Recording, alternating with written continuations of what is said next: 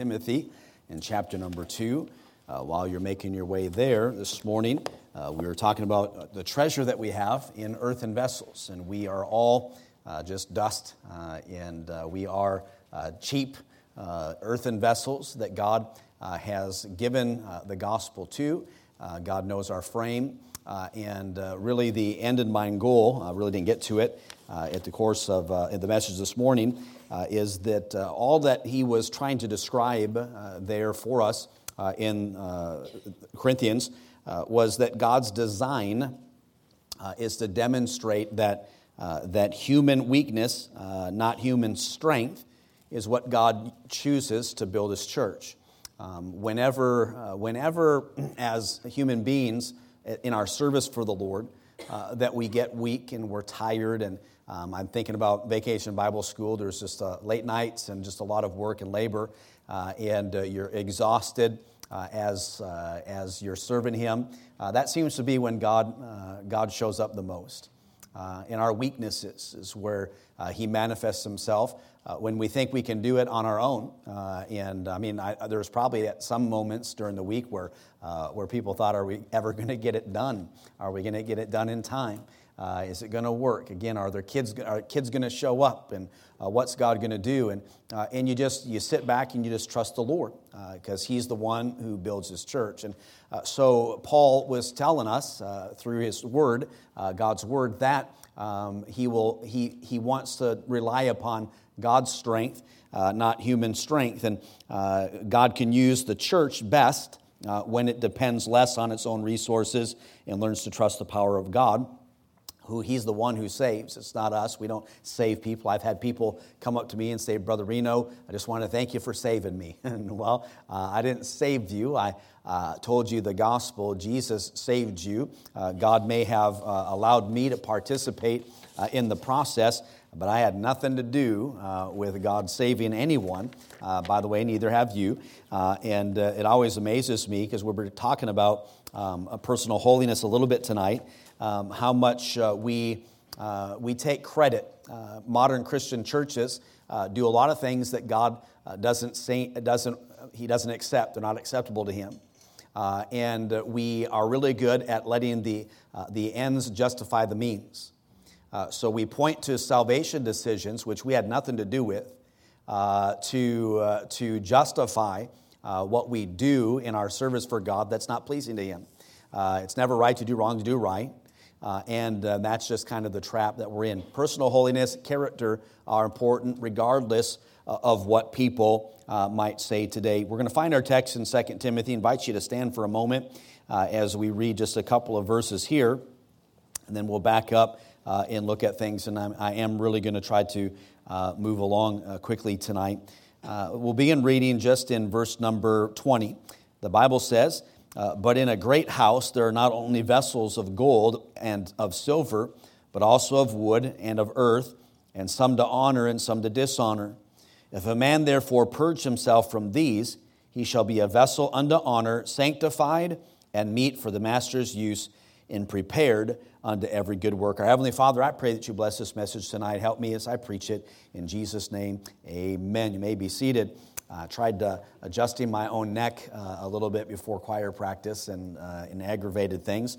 And so pray for me. I'm just in a lot of pain at the moment. And hopefully partway through here, the ibuprofen will kick in and we'll be good. But Paul, as I mentioned this morning, one of my favorites, obviously, in the Bible. And here we have a pastoral epistle. Paul teaching young Timothy. At this point, he's probably not as young as people would think. Probably most people say in his late 20s, early 30s. And he's given him some instruction on how to pastor. Remember, all Scripture is given to us by inspiration of God. It's profitable for doctrine. And in this, even though it's a pastoral epistle, he's writing to him and how to be a better pastor. It's for everybody. It's applicable to everyone that is here tonight. We apply it maybe in different ways. I will go to it as a pastor and read 1st and 2nd Timothy and Titus and draw from those things how I'm supposed to pastor. What my attitude of my spirit should be. And by the way, it's important that preachers look at this and make these decisions because they matter. and what he's wanting Timothy to do, each and every preacher of the gospel should do and try to acquire those things, assimilate these into their life. Backing up just a little bit, at the beginning of chapter number 2, he's telling him to be strong in the grace that is in Christ Jesus. And the same that he's heard, he wants him to commit to faithful men, wanting to pass it on. That's how you build a church, by the way. You win people to the Lord, you disciple them, teach them to win people to the Lord, and you commit the same things. One of our difficulties in Christianity today is nobody wants to follow tradition. But there are traditions that God has passed down through His Word that we're to continue in, steadfastly in the apostles' doctrine. And when our doctrine and our positions are in contrast to or in opposition to the doctrines that God has laid out through these men in the early church, then we're wrong. And we need to remedy that and make sure that we do. It tells Timothy and also us to endure hardness as a good soldier. And is really helping him to deal with the difficulties that have been taking place at the church of Ephesus. At this point, it's believed that Timothy is the pastor of the church of Ephesus, and some false teachers and troublemakers had found their way into the church. And by the way, this is also there's several things I'll point out tonight quickly that I have to work on all the time. I like to be right, and I like to make my points, and I have to always fight not to involve myself in vain things that don't really matter. And it's so tempting. I'll just hear somebody say something dumb in a grocery store, and I just want to excuse me, but and then enter into the conversation. But I couldn't help but overhearing. I was eavesdropping. I was listening to what you were saying, and it was really dumb. Let me help you. Let me teach you what is right. That's just my default. But God says that shouldn't be our default. We should be quick to hear, slow to speak. And walking in wisdom towards them without many times means us not saying something to necessarily prove a point or some kind of gotcha moment, and we need to be careful. So there's several things in here that as I'm preaching it, of course, to me, all of my messages, but these are things you say, well, pastor needs to do that. I know. I need to be better at it as well. All of God's people said, amen. He says this in verse number 14. Of these things, put them in remembrance, charging them before the Lord, that they strive not about words to no profit, but to the subverting of hearers. It's the opposite. He's telling Timothy, don't do the opposite of edification. Our speech is supposed to be grace speech with the purpose of edification, and that's to build up. Subverting is the opposite of that. Words tear down. And we have to be very conscious of the words that we choose, especially pastors and preachers, evangelists, missionaries, because one word taken the wrong way could really help somebody or cause somebody, or at least be part of the reason why they may have a negative slide in their personal walk with the Lord. He tells them to study to show themselves approved unto God, a workman that needeth not to be ashamed, rightly dividing the word of truth. We need more of that today. And by the way, there's that approval word there. We have to study to show ourselves approved unto God. And God is when we rightly divide the word of truth and when we follow sound doctrine, God approves of that. So if He approves of some things, there's others that He disapproves. And He's telling Timothy to study. And he knew that Timothy, his mother and his grandmother, had raised him on the Word of God, and he wants him to continue in that. He was his son in the ministry, loved him, and he's given him sound advice. Verse 16, here's one of those other things that I say for me, it applies, and I need to be better. You need to be better. But shun profane and vain babblings, for they will increase unto more ungodliness. All right? The vain babblings is it's useless, good for nothing conversations. There's no end. It's like people arguing over things that they're never going to get a result from. There are people in my life that want to debate me about stuff, but here's the deal. We'll debate all day long, and neither one of us are going to change. And when we do that, many times, tempers. When you get in those types of debates and you want to be a Christian, and it's sometimes you'll say things, do things, or behave in ways, or respond to them in ways that increase unto more ungodliness, that increase into more problems. And then he brings up, in Paul-like fashion, some names of people, calls them out. In verse 17, and their word will eat as doth a canker. That means he's saying some people in the church of Ephesus are like gangrene. They're like cancer in the church. They're like a canker that eats away and ruins. It's destructive, and their words are like cancer, of whom Hymenaeus and Philetus. So he names them. I know that people don't like that, and I don't do that. I don't really think I have very much. Sometimes I've said things in ways where people understand perhaps who they are. Nothing wrong with that. I think private sin should be private. Public sin should be dealt with public. That's scriptural. But if I was up here saying, I'll just say Brother Reed, because he's up here in the front, and Brother Reed, you just need to behave. And somebody go, whoa, he said Brother Reed. And that's not spiritual. That's fleshly preaching. Well, if it's fleshly preaching, there's a whole lot of that in the Bible. So he calls these guys out who concerning the truth have erred, saying that the resurrection has passed already and overthrown the faith of some. That's the problem with false teaching. In false doctrine, people are cast about by every wind of doctrine. And their false teaching about the resurrection had overthrown some people's faith. And I like this. I'm not going to preach this. Verse number 19. Nevertheless, the foundation of God standeth sure, having this seal. The Lord knoweth them that are his, and let everyone that nameth the name of Christ depart from iniquity. Man, that's a whole sermon series right there.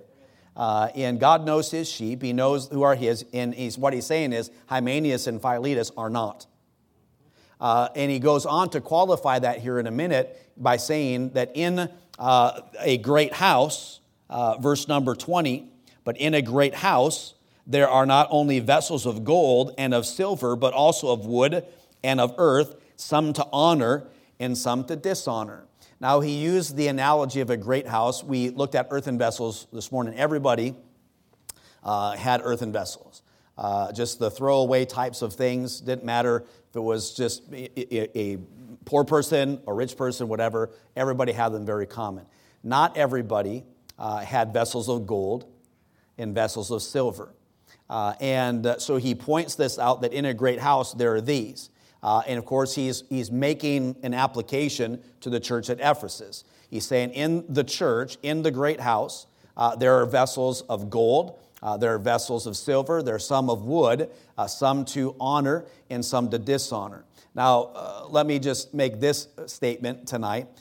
Every time there's distinctions in the Bible, we are, I believe, maybe you don't believe this, but I am a local church believer, all right? I don't believe in the universal church, all right? There's the family of God, there's the household of faith, right? There are all those things, but I believe that the churches are local and they're visible, and we have to be careful if we're going to rightly divide the word of truth, not to apply things that God has said are to be done in the local church and apply that to every other Christian, all right? One great example would be like church discipline. That's for the local church. When it's talking about taking 2 or 3 witnesses and all this different stuff, and you're talking about your sister friend from the church across town, she's offended you, we're not following Matthew chapter number 18 with your sister friend, because they're part of the household of faith, they're not part of the local church. Everybody with me? But we often conflate the two, and when we do that, we cause all kinds of confusion. It's just God gives specific instructions. Remember, all the Bible written for us, not to us. He's saying in the church of Ephesus, the great house, there are people of honor and dishonor. The ones that are dishonor, I'll just name a couple of them. Hymenaeus and Philetus are no good. They're like cancer in the church. Could you imagine be sitting there if you're just like Philetus, you're not paying attention, maybe you're kind of Facebooking a little bit during the service while this letter's being read, and then you hear your name called out like that? Cancer. Well, that's kind of tough.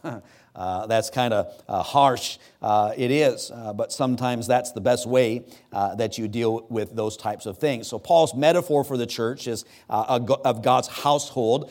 There are some that are noble vessels. There are some that are ignoble vessels. And in the church, all churches they're a mixed bag. Of vessels, some that are fit for the master's use, some that are not. We could go in there for the sake of time, talk about how God says we're not to put new wine in old bottles. There are analogies in the Bible about we're earthen vessels. We're nothing, but we're still vessels. That God uses. We're supposed to be vessels that are filled. He says, be not drunk with wine where is in excess, but be filled with the Spirit of God. When you got saved, you were indwelled with the Spirit of God. But you also need to be filled with the Spirit of God, empowered. You take that and you go out and you pour it out on people and you come back and you ask God for more. We live, hopefully, if you're saved, by the power of God, the power of the Holy Spirit in our life. Some Christians are powerless. God's not filling them with the Spirit because they are dirty vessels. They're whited sepulchres. They're on the outside, they look like the part, but on the inside, they're full of dead man's bones. And we're really good at putting on a front. So we need to have the perspective, because God gets the glory, that when God uses us as vessels, we're just cheap, broken vessels that He has entrusted His treasure in, and we always need to give glory to God, that God will use us in our weakness. But never forget, we are vessels nonetheless. And those vessels need to be vessels that God can use, and that should be our goal. We should all want God to use us. We should pray, God, use me. Help me to win someone to Christ. Use me for your glory. I remember praying as a young Bible college student. I said, God, use me in whatever way will bring you glory. If in my death that will bring you glory, then so be it. And I was all in. God, use me in my life and use me in my death if that is what you want. But he says here that there's some cleansing of these vessels that can take place. He says in verse number 21, if a man therefore purge himself from these, he shall be a vessel unto honor, sanctified and meet for the master's use, and prepared unto every good work. Now, there's two parts of this. When we're reading, we're looking at Scripture, and we're trying to understand. He says, if any man purge himself from these, we could say, okay, is he about to just give me a list of things? Or is he referring to what he was just talking about? And there's a little bit of both in this passage of Scripture. He's already laid out that there are false teachers that have vain babblings and all the nonsense and everything else, profane, vain, and increase the godliness, who are canker, gangrene, cancers in the church. Names a couple of them and says, if you name the name of God, you're supposed to depart from iniquity.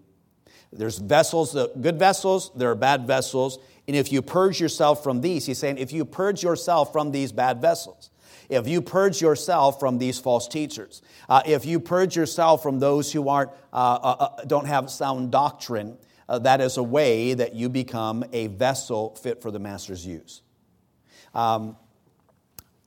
It's important for all of us to understand and know that there are people in local churches, there are people in this local church that you shouldn't play with. All right? Now you ought to love them and you ought to pray for them, but they're not good for you. They're not living for the Lord. They're not walking with Him. There are brothers and sisters, and we need to provoke them unto love and good works. That's the theme for our year. We're to go to them. Ye which are spiritual, restore such an one. We ought to go up and say, hey, praying for you, you need to get right, etc. Hold people accountable, all of that. But there are just people in our churches, every church, they're not good for each other. They just need to just not be around. I'm not saying be mean, be long-suffering and kind, patient. All the virtues that God wants us to have as Christians, we apply to one another. But you're maybe to separate from them. You might be, hi, and how are you? Sit by me at church or whatever, but they might not be the one that you go on vacation with. It is vital. Separation, personal holiness, character is what he's dealing with in this passage of Scripture. And he says you can be a vessel fit for the master's use. That word fit is convenient. It's meat. It's meat for the master's use. It's like when God says he will make Adam a help meet for him. It's not help meet that turns into help mate. It is a help that is meat, that is fit, that's convenient, that works for him. And he created Eve. He says, you will be a vessel that is fit, meet, convenient, that God can use if you avoid these people. Cleansing your life will make you an honorable vessel and with great usefulness. This is the exact opposite of the contemporary delusion that character is irrelevant. That God just loves everybody and loves everybody the same way, and he's just good with whether you're just on fire for God or you're not, if you're serving God or you don't. It's all good. We're all equal under the cross, and Jesus doesn't look, just because you live that way doesn't mean that, and we say all the things, but it flies in the face of Scripture. This calls for Timothy and also us to have a conscious, willful cleansing. It says, if a man purge himself from these. That means if a man or woman cleanses himself from these, that means we're supposed to do something there. Cleansing your life will make you more honorable. Self-cleansing here is from false teachers, erroneous doctrines, returning to the pure gospel, making sure, Timothy, you preach what you've been taught and you're faithful to teach other men. And some people are gold and their works match. Some people are wood, hay, and straw, and they their works are going to burn up. Some vessels to honor and some to dishonor. So he says to purge yourself from these. We go backwards and we say, all right, it's the false teachers, Hymenaeus and Philetus. And really in that local church at Ephesus, when he said those names, everybody knew probably a lot more details than we know. They know exactly what Paul was talking about, and I mean, if God didn't say we're not supposed to be busybodies and gossips or whatever, I would go to heaven and say, hey, what was up with those two? I mean, what did they do? Because they got schooled by the Apostle Paul, like in public. And for all eternity. And what did they do? And whoever you're asking to say, none of your business. Anyways, but he goes on, here's how we maintained ourselves as vessels for his purpose. He goes on. He says, flee youthful lusts. Flee also youthful lusts. So he says flee, but then he also says follow. So he gives two things. He says, flee youthful lust. Remember, Timothy now at this point, maybe late 20s, early 30s, who knows? He's not a teenager. He's a young man. He's pastoring the church at Ephesus and serving the Lord there. That church is in a bastion of crazy philosophy and all kinds of stuff. The church is being infiltrated. They've got problem church members. And Timothy is being encouraged by Paul to keep at it. Because that kind of stuff, it wears you down. So he says to flee youthful lust. Now, we think about that. We think of lusts, desires, and we put that in that context, and we say as we are grown, we're supposed to flee those things. And that's part of the context that is there. I think that we should, Bible talks about it's better to marry than to burn. All right? It's good for a man not to touch a woman. You think of fleeing lust, I would think of Joseph in Potiphar's house. Whenever those types of things happen, we should flee and we should run. But this also in the verses, and we know this because of how it continues down, it's the youthful lust or the desires that he is saying we need to flee from he's stressing the qualities that spring from youthful temperaments. He's telling him to flee from those youthful things and desires and temperaments. Those things you have an intense desire, a craving for anything. It's a longing for those things that are forbidden. It's like when somebody tells you, you ever see those videos and they put marshmallows or whatever in front of kids and they leave the room, say if you don't eat the marshmallows, you can have the whole bag, and then they have the videos in there and the kids are like, they're licking them, and some of the kids eat them, some of them resist, and they put that temptation there in front of them. When you tell somebody no, it seems like that's what they want to do. It almost challenges them. And we try to play like, hey, it's like the opposite, and hopefully they will do the right thing. But it's talking about the headstrong passions of youth.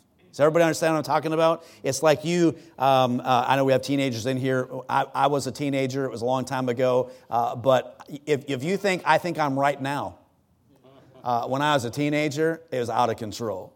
I mean, nobody could tell me anything different.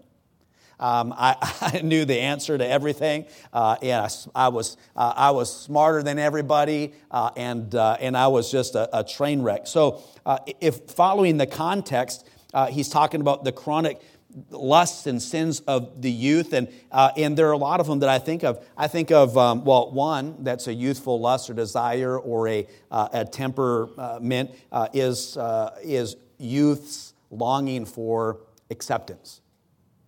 All through the Bible, he's teaching Timothy and everybody. It's like you serve God. You don't serve other people. He says, if sinners entice thee, consent thou not. He talks what our friends should be, who they should be, on and on. And if we want to be a vessel, young person, if you want to be a vessel fit for the master's use, you have to flee youthful lusts and the desire to please all of your friends. To be accepted by the crowd. Because God says when you're in my crowd, you won't be accepted. And one of the easiest way to figure out who your real friends are, start living for the Lord. And by the way, you won't have to break up with them. They'll break up with you. They'll say they won't be inviting you to the parties anymore. Impatience.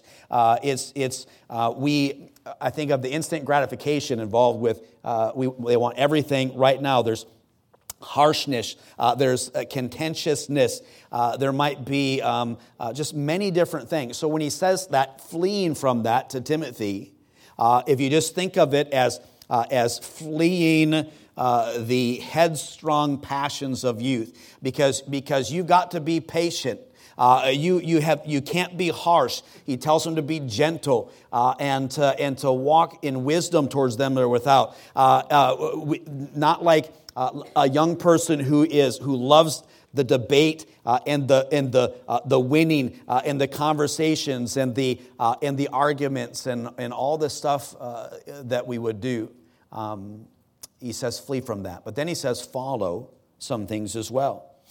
He says to follow righteousness, faith, charity, peace, and them that call on the Lord out of a pure heart. So he says you flee, you stay away from the Hymenaeuses and those false teachers. Nothing to do with them. They're cancers.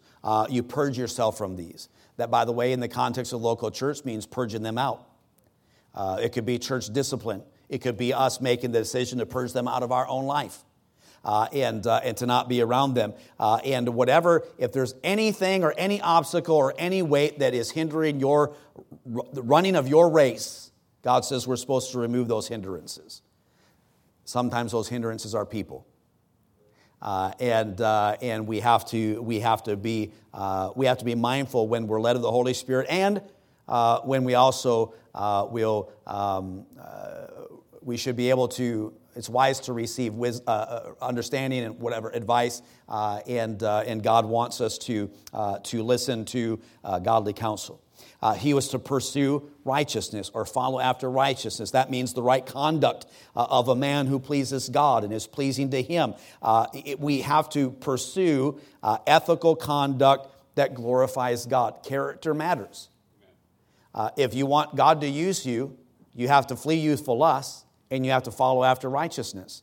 And then God describes in detail in the Bible what righteousness is, or what doing righteousness looks like, or what virtues and character traits, love, joy, peace. But there are a lot of things. We're supposed to walk honestly, let our speech be honest, our yea, yea, and our nay, nay. Not to have false balances, and on and on and on. He says to pursue righteousness. He said also to pursue or follow after faith. This faith is the combination of belief plus trust in God, and it's a simple trust that needs to characterize our life. We should be growing in faith. We know without faith it's impossible to please Him. The just shall live by faith. So we follow after it, and we pursue after it. What is a way that if I want to be a vessel fit for the Master's use and prepared for every good work, I've got to put some stuff off and flee from some things, but to put some things on as well. And need to be a person who trusts God implicitly, who believes the Bible, and believes that what God says He means, and He's going to perform it, and to be faithful to God. He says to Timothy that he should also follow after love, namely a love for his church at Ephesus and for people. He was to love the saints. And when time and circumstances revealed that some of those saints were in fact sinners, he was to go on loving them, even with their faults and with their weaknesses. By the way, when we add to virtue, faith, whatever, God has this stuff that we add to, and one over the other, and love's down at the bottom end. Modern Christianity likes to throw love way at the beginning, and at the expense of the other virtues. And that is just not what God wants. But never forget that God wants us to follow after love. And then he says also to follow after peace, unity, tranquility, harmony with his people, and along with those who call, the Bible says, on the name of the Lord out of a pure heart. So the picture created by Paul in contrasting vessels that are good vessels and vessels that are for honor and those that are of dishonor is for us to flee those headstrong desires, impatient harshness, those things. At the same time, to sprint, arms stretched out, running towards the righteous conduct and faith and trust. And that is how we become a vessel for God. My point tonight from this is that in the local church, there are always vessels that can't be used for God. Tonight when we pray, maybe the way that we pray is, God, am I a vessel fit for your use? Or maybe you say, God, here am I, use me. I want to be a vessel. That should be the prayer of every Christian. I want to be a vessel that you can use. What needs to take place in my life for you to use me? And then just stop and listen to the Holy Spirit's leading. He might say, well, if you want to be used by me in a vessel that will bring glory and honor, then you have to, maybe with these people in your life, you need to take a break. You need to separate from. And sometimes it's not just false teachers and heretics or whatever. The Bible says that we're supposed to run from the angry man. And there's a lot of things that God says in His Bible about people that by the way, that we judge and perceive and discern. Maybe the Lord might say, you need to flee. Some of the ideology, some of the philosophy, some of the things that you're holding on, the desires that you have. When you became a man, you put away childish things. And you flee those youthful desires and lusts, those, the philosophies that drive you, and just remember that you are to live for me. You say, I want to be a vessel. And you say, here am I. And then God says, purge, flee, and follow these. Maybe you need to work on righteousness. Well, the Bible says our righteousness is as filthy rags. It is, but we're still supposed to have it. We're still supposed to do righteous things. They don't get us to heaven. But there are things that we can do that please the Lord. And when we find them in the Bible, right here, pursuing righteousness, faith, love, and peace are all things that God says, oh wait, if you run from these things and you run to these, then I can use you. And I want to be used of God. So here's that list, and it's not just for preachers. It's for each and every one of us. And I hope you will take that to heart. And the wisdom that is there. And by the way, fleeing is as important as pursuing. And we've got to put off the old man and his deeds and put on Christ. There's negative and there's positive. We don't like the negative because the negative, that really touches, the emotions and things like that. There's all of us have some negative things in our life that we need to purge so that God can use us. And then some great things that we can put on that God will use us as well. Let's all stand tonight with our heads bowed and our eyes closed. And we're going to pray and just ask the Lord this evening, God, I want to be a vessel of honor. I don't want to be a vessel of dishonor. As you look at this church, this local church, God, do you see me as a vessel of honor or as a vessel of dishonor? And if the Holy Spirit nudges you in the least bit that says you are a vessel of dishonor, then would you get that right today by the grace of God? As the piano begins to play, let's speak to the Lord tonight, and let's just ask Him to use us. Maybe it's simple as dedicating yourself to the Lord again and saying, God, I've been away from you, and I do want to serve you, and I just haven't been fit for your use, and make it right. It might be confessing some sin. It could be committing or recommitting yourself to the promises you've made, God. I think about all the times people have, myself included, I'm going to read my Bible more, or I'm going to pray more. I'm going to be more faithful in this area or that area. I'm going to be more disciplined in my character for this. And then we do that for a little while, and then it fades away. God, I want you to use me.